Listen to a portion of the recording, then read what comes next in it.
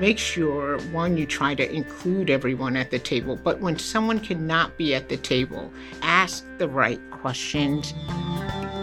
Who benefits, who doesn't benefit? How does this impact those who cannot come out to advocate for themselves, or they don't know how to navigate the system to advocate for themselves? From Appalachian State University in Boone, North Carolina, this is Sound Effect. Now here's your host, Megan Hayes. Dr. Sharon Contreras is CEO of the Innovation Project in North Carolina, which brings together North Carolina school district superintendents to find and implement innovative practices in public education so that students and their communities can thrive. Growing up in Uniondale, New York, with 9 brothers and sisters, Dr. Contreras learned early to advocate for her right to an excellent education. At the age of 10, she was told by one of her teachers that she didn't belong in a new gifted program that included classmates she had tutored. After pleading her case on her own and then with her parents, she gained a seat in the accelerated program. This event changed the trajectory of her life and stoked a passion for achievement and advocacy of others. Dr. Contreras started her professional career as a high school English teacher before serving as a principal and district leader in Rockford, Illinois, and then as the chief academic officer in school districts in Georgia and Rhode Island. She later became the first woman of color to lead one of New York State's largest school districts, serving as superintendent of the Syracuse City School District from 2011 to 2016. She went on to lead Guilford County Schools in North Carolina, one of the nation's largest school districts with 126 schools and 10,000 employees. She is driven to implement innovative policies aimed at closing achievement gaps and improving life outcomes for all students.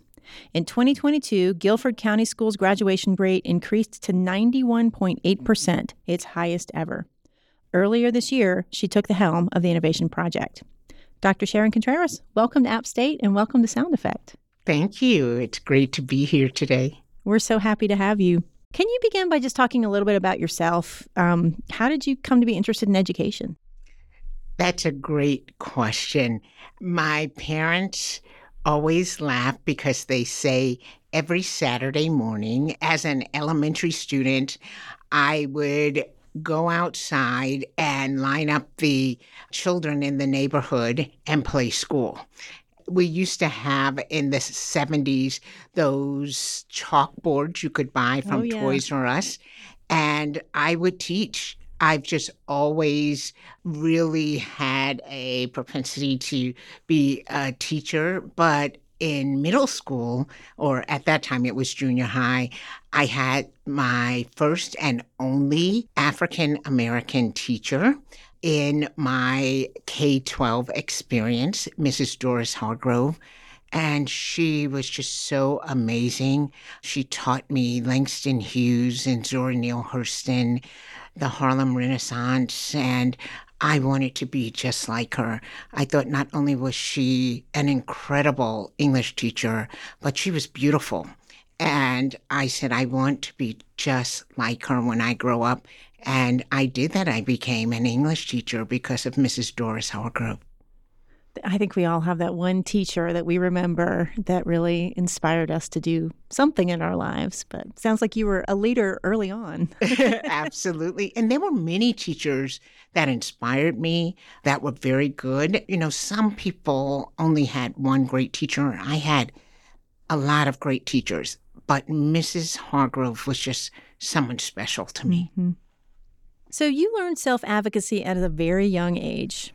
Do you think it's important for kids to learn to advocate for themselves? Absolutely. And at the time, I didn't realize that this was something unique. I just saw something that I felt was an injustice. I knew I was tutoring students in my class, but they were in the gifted program and I was not. I saw that I had straight A's on my report card. I knew I always did well in school. Things came easy to me. And for some reason, I was not in the gifted program. And I asked the teacher about it, and she said, no, you're not supposed to be in that program. And I said, well, why didn't you recommend me? And she seemed pretty annoyed that I was asking that question at 10 years old. And I just went home and told my parents, I think there's been some sort of error here. And my parents went up to the school, they talked to the principal, and the next thing I know, I was in the gifted program, and that changed the trajectory of my life. I don't think we understand how something like that does change the trajectory of your life. You could be in, a totally different program or pathway, but being in the gifted program just prepared me for the state's, flagship university and made sure that I was prepared for advanced level coursework and for the career of my choice. And I'm just so grateful that my parents, particularly my father, was always a fighter because that spirit was in me at an early age. So, how can kids develop the skill set on their own, and how can parents and caregivers and educators help them develop those self-advocacy skills? I do believe schools should be preparing students to advocate for themselves. That's part of being a good citizen. It's part of living in a democracy. It's knowing how to advocate not only for yourself, but for the public good. That should be part of the curriculum. I don't think we do it well in public schools. I think, in fact, we like for students to sit down and just obey. And we consider that a good student. In fact, when students ask questions, many adults believe that they are out of line. And that's not a good thing. We should encourage students to respectfully engage with us and engage with one another and to say, I disagree. I have a question about what you're saying. I question the policy, the procedures, because that's the only way to perfect our communities, to perfect our schools, to perfect our state, to perfect our nation, and ultimately to become a better global community. When you were saying that, I was remembering my report cards from when I was little in that area where they had, the satisfactory or unsatisfactory needs improvement. I always got needs improvement for self-control. And I think it was because I like to say, that's not fair. So, absolutely. Which it sounds like you stood up and did. Sometimes it's not that you didn't have self-control. It's that you asked questions, you disagreed, and a lot of adults are very uncomfortable with that. And we have to prepare teachers better so that they can be okay with students who say, I fundamentally disagree with that. Now, what we have to do a better job with is making sure that young people know how to disagree respectfully. Mm-hmm. Yeah. I think particularly in the last couple of years, it's been harder just for us as a nation to have those conversations, no matter how old we are.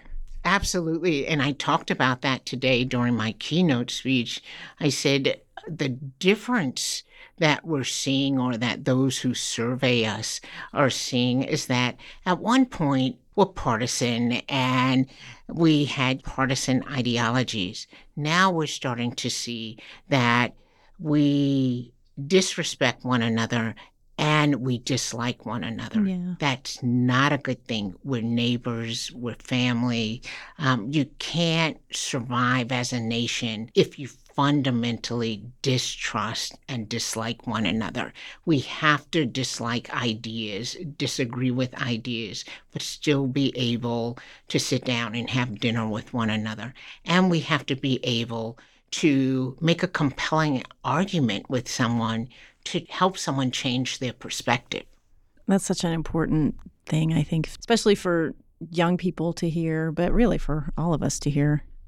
Yeah, that was making me think about just in those kinds of conversations, it seems to me like the power of the story and storytelling is really where we can find some common ground, if not to agree, but to maybe find an emotional connection where we can at least recognize the humanity in one another.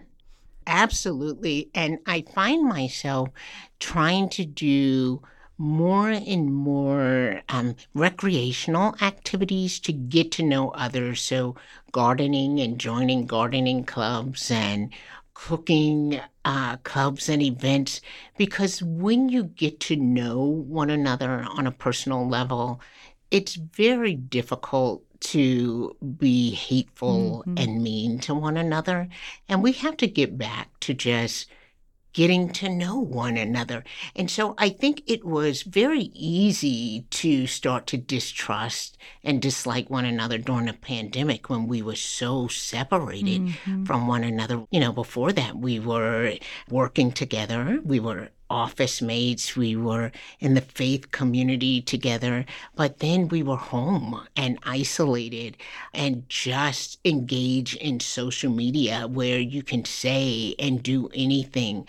So I think the more human interaction we have and the more we work to see where we're similar, then we'll have the opportunity to really work toward becoming a stronger community. And that's really important because I don't want my children or any child to grow up in a world where they just distrust everyone around them. Yeah.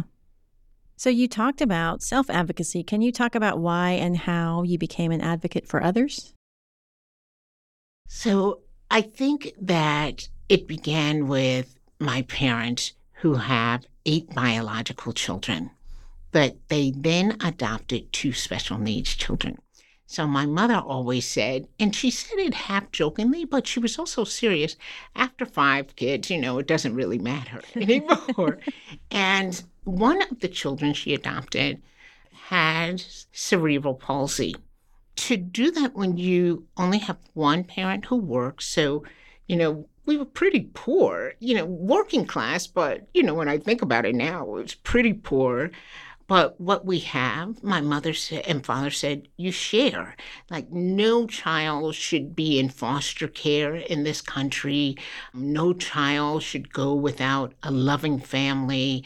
My mother made sure that we grew up serving. So on weekends, we would go to nursing homes and make pillows with the elderly. So she always just instilled in us that you not only work hard in school and work hard to make a living, but you also serve others.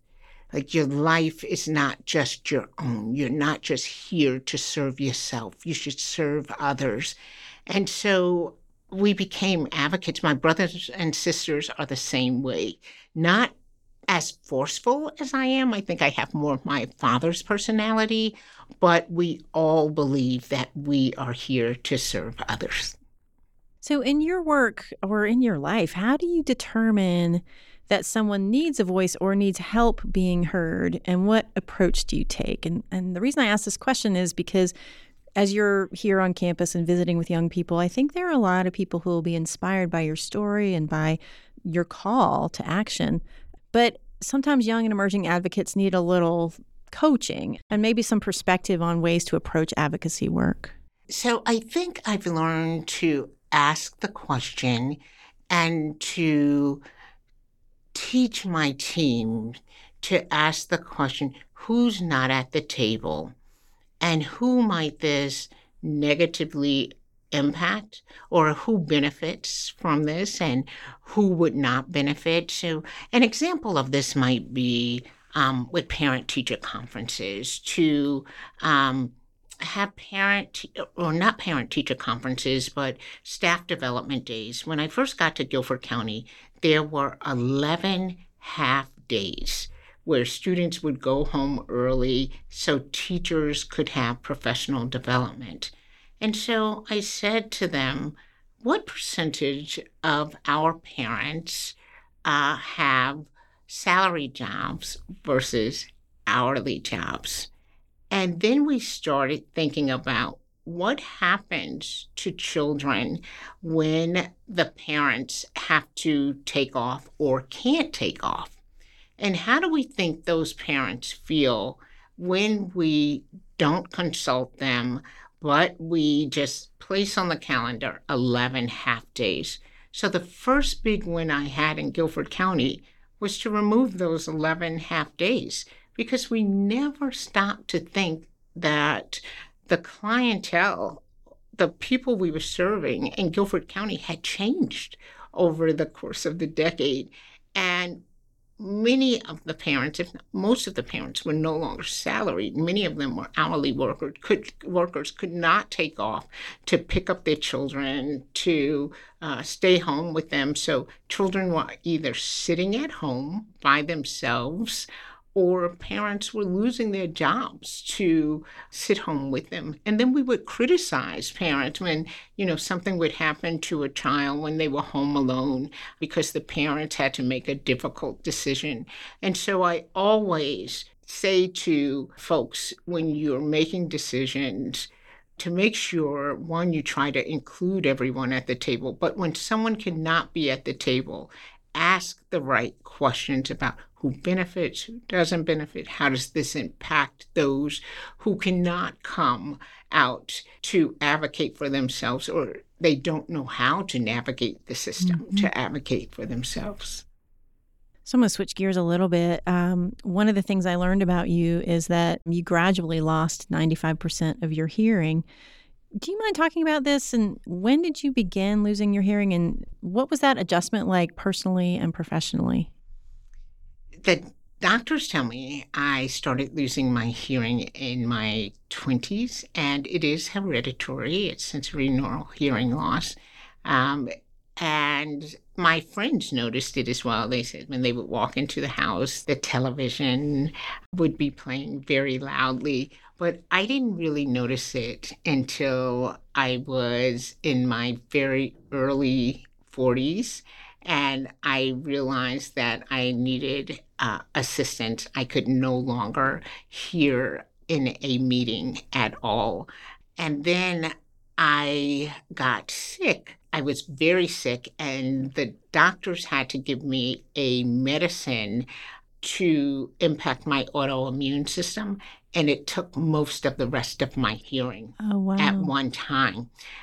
That was very difficult for me, but my personality is such where I just say, I have to persist.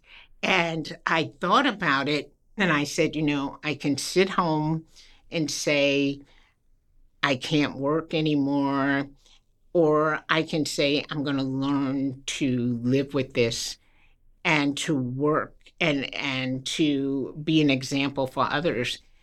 And one day, I think 2 or 3 years ago, there's an organization, a national organization, that recognizes those who are deaf or hard of hearing who have persisted and thrived. And they recognized me for being a superintendent and leading and being so transparent about this. And it was the first time, I actually broke down and started crying. I had never taken the time to grieve the hearing loss.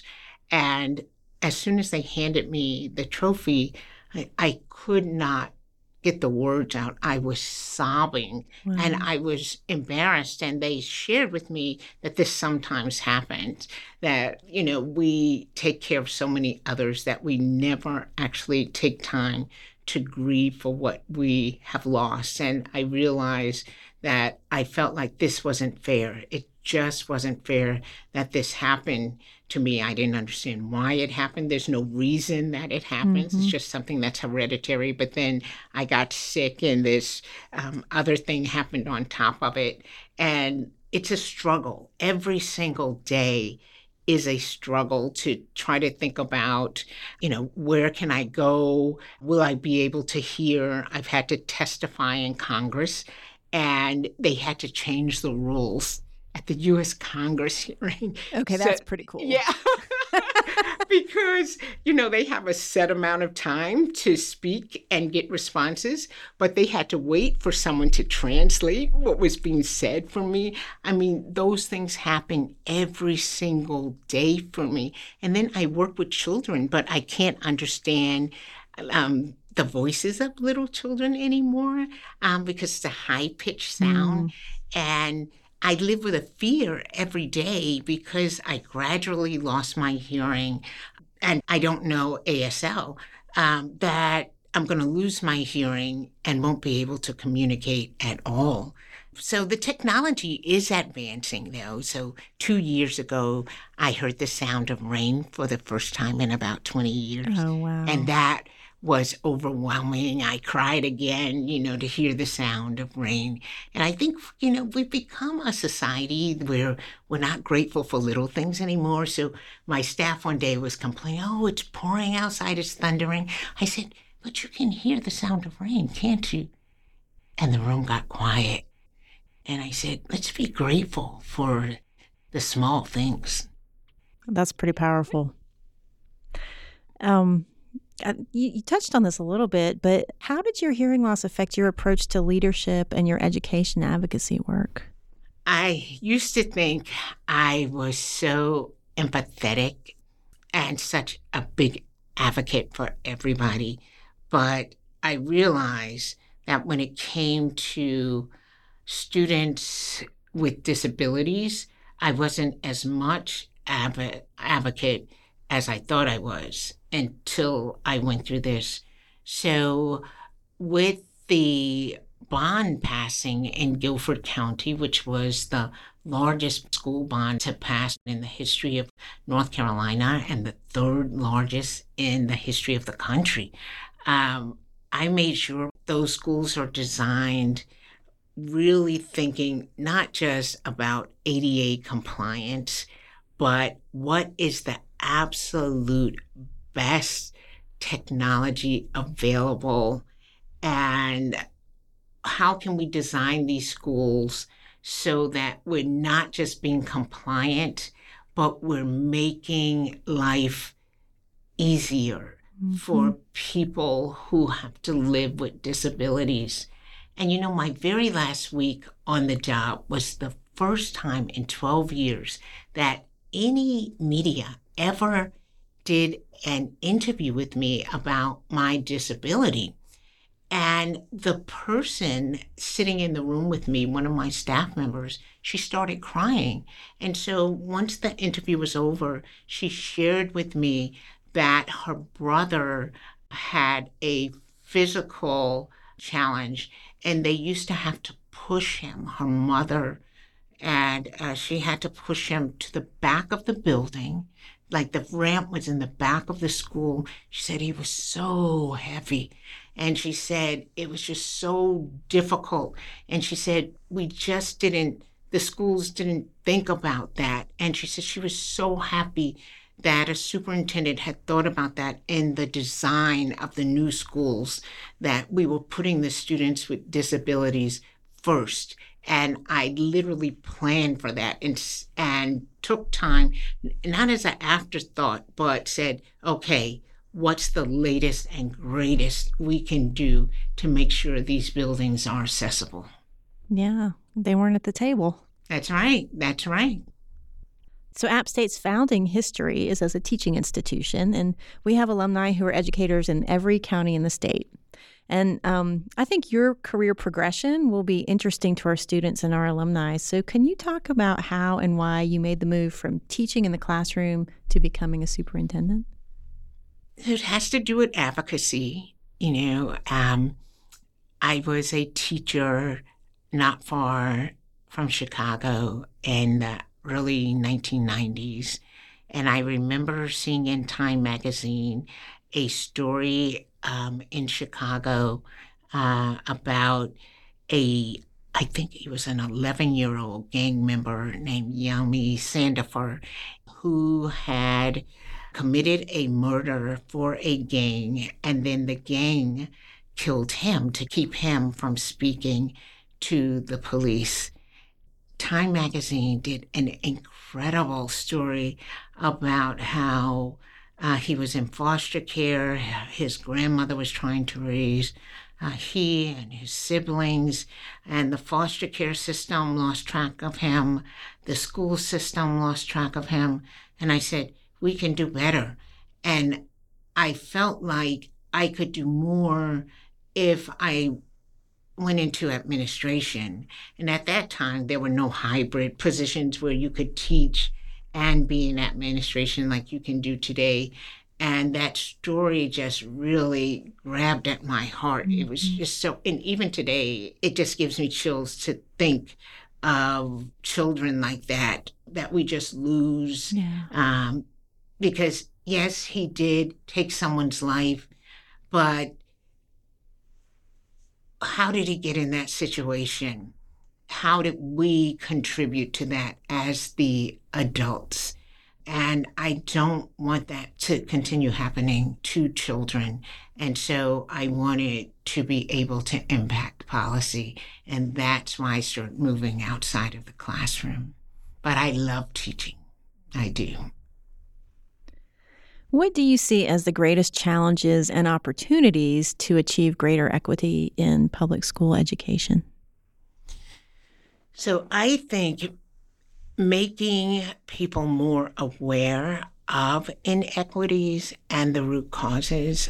I think there are far too many people who still believe that inequities are caused by personal choices, and they don't see that there are vast disparities in how we fund schools in certain communities.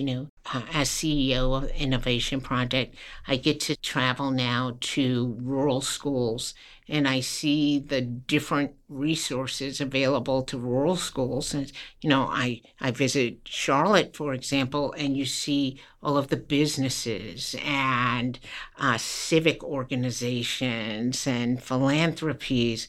And then I travel to eastern part of the state, and there might not even be a YMCA, a Boys and Girls Club. There's no one to partner with. And their agricultural communities are suffering. I mean, just nothing, no jobs, nothing. And this is happening all over the country. And we like to point the finger and blame and say, if the parents just worked harder, the children would do better. And there are just so many examples like this. We don't see the impact of de facto segregation, which is segregation because of housing patterns, or that happens when there are inequities in college persistent rates and college access. It's just difficult. And so I think how we address this, just having conversations, making more people aware about the situation. And I think when people understand more, they're more open to coming up with solutions that they will deem as fair. I think they see many of the solutions right now as unfair because they don't understand the root causes of the problems. So as CEO of the Innovation Project in North Carolina, what 2 or 3 problems or issues will you be focused on in the coming years? And what roles will the concepts of innovation and change and renewal play in addressing those? So that's a great question. A few things right now. One is the issue of reimagining the educator profession. I think that we've seen since the pandemic, there's, worldwide changes in how we perceive work, how people work. But because we need childcare, we've not seen educators benefit from that as well. And educators have left the profession because they can. And it's been very stressful to keep up the same sort of antiquated calendar that has not been successful for all children, and to keep up the same schedule that has not been successful for all children. Like, we have not showed a lot of innovation around the school day and around sharing positions. I mean, it would be really great if 2 teachers could share a position, or if they could co-teach ending some of the educator isolation we see, especially when you see so many children with mental health issues. You need some support in that classroom. It's just really difficult for educators right now. And I think that it would be great if some teachers could work 4 days and some could choose to work 5 days, but students could come to school for 5 days. I'm not suggesting that they come to school less. I just think we could share positions and we could think about placing more than one individual in the classroom. We can do better by our teachers. We can think about different licensure procedures and processes so that we can get individuals from industry to come in and teach in public schools, even if it's for a year or 2 years. There's so much that can be done that we're not doing because we are just sticking to the way we've always done things. And a lot of this happens at the legislature level. So if we want different results, different outcomes, we're going to have to allow innovation and let up on some of these regulatory issues. And this is not just North Carolina, even though North Carolina tends to have a lot more regulations than some other states, but it's everywhere. We have to say we're going to allow innovation in schools and in school systems. And so we're working on that.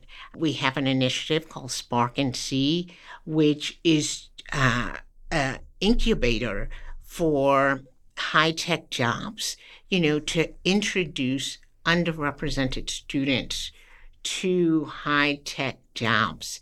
And that is just really exciting for so many of our school systems, introducing students to gaming, for example, and our teachers to gaming and other high-tech pathways. So we're working on that. We also have an initiative called the Genes Fellows.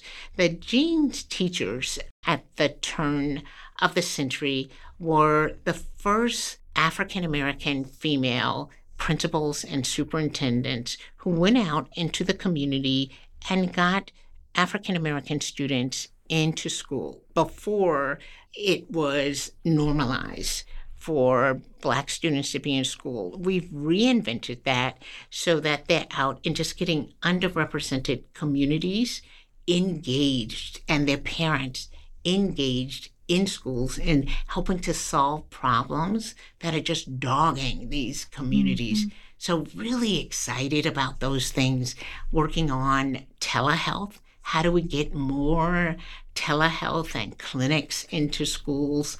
Working on a partnership with code.org to get more coding into schools. So lots of exciting things to come. I want to go to school in Greensboro. This isn't just Greensboro. These are 18 districts. Oh, yeah, that's right. Yeah, 18 districts, yeah. That's very cool. So I understand your signature line is, "It's a great day to be an educator." Yes. Can you talk about what this means to you and what do you want others to take away from that? Yeah, I think that so many people feel that being an educator is a lowly profession, and you're only an educator if you can't do anything else, and people are trying to get out of the profession. I feel blessed every single day to be an educator because every other career comes from what we do. And so it's a great day to be an educator because none of you would be here if it wasn't for what we do every single day. And I think people should show gratitude to the nation's teachers and principals and bus drivers and custodians and paraeducators for what they do every single day. We show up. And I learned an interesting statistic. 1/6 of the country is in a public school building every day. Wow. And I'm grateful that despite everything that's happened with the pandemic and the mental health crises and, sort of the culture wars and all of these things, that educators keep showing up because we love children and we love this country and we want this country to thrive. And we understand that in order for a country to remain free, in order for a democracy to be sustainable and to thrive, you must have an educated populace. And that's why we do what we do. And I'm just proud to be an educator. It is indeed a great day to be an educator. Wow. So my final question is just related to what you did earlier today. You spoke to an audience of App State students, faculty, staff, higher education administrators. You even had some young students from our laboratory schools. What are those key messages that you hope, as you reflect on the day, that you hope your audience has taken away with them? Well, today the message was about leadership and that we should do away with this notion that leadership is a formal position and start embracing that there is leadership in every single one of us, and we should lead from wherever we are and lead very authentically, not try to lead like Sharon Contreras or, President Trump or President Obama or your principal or your CEO or the chancellor of App State, but whatever you're destined and called to do or passionate about, just lead from there and realize that that action, that step contributes to changing your campus community, your greater community, your state, and ultimately could change the world. And I want people to really embrace that you can positively and substantively change outcomes for yourself and for others permanently by embracing the leader within and from leading exactly where you are. Wow. Well, Dr. Sharon Contreras, it has been my privilege to speak with you today. You spoke to my heart and my soul, and I have a feeling you spoke to a lot of hearts and souls today. Thank you. I tell you, it is just a blessing to do what I do, and thank you for having me here today. I've enjoyed this very much.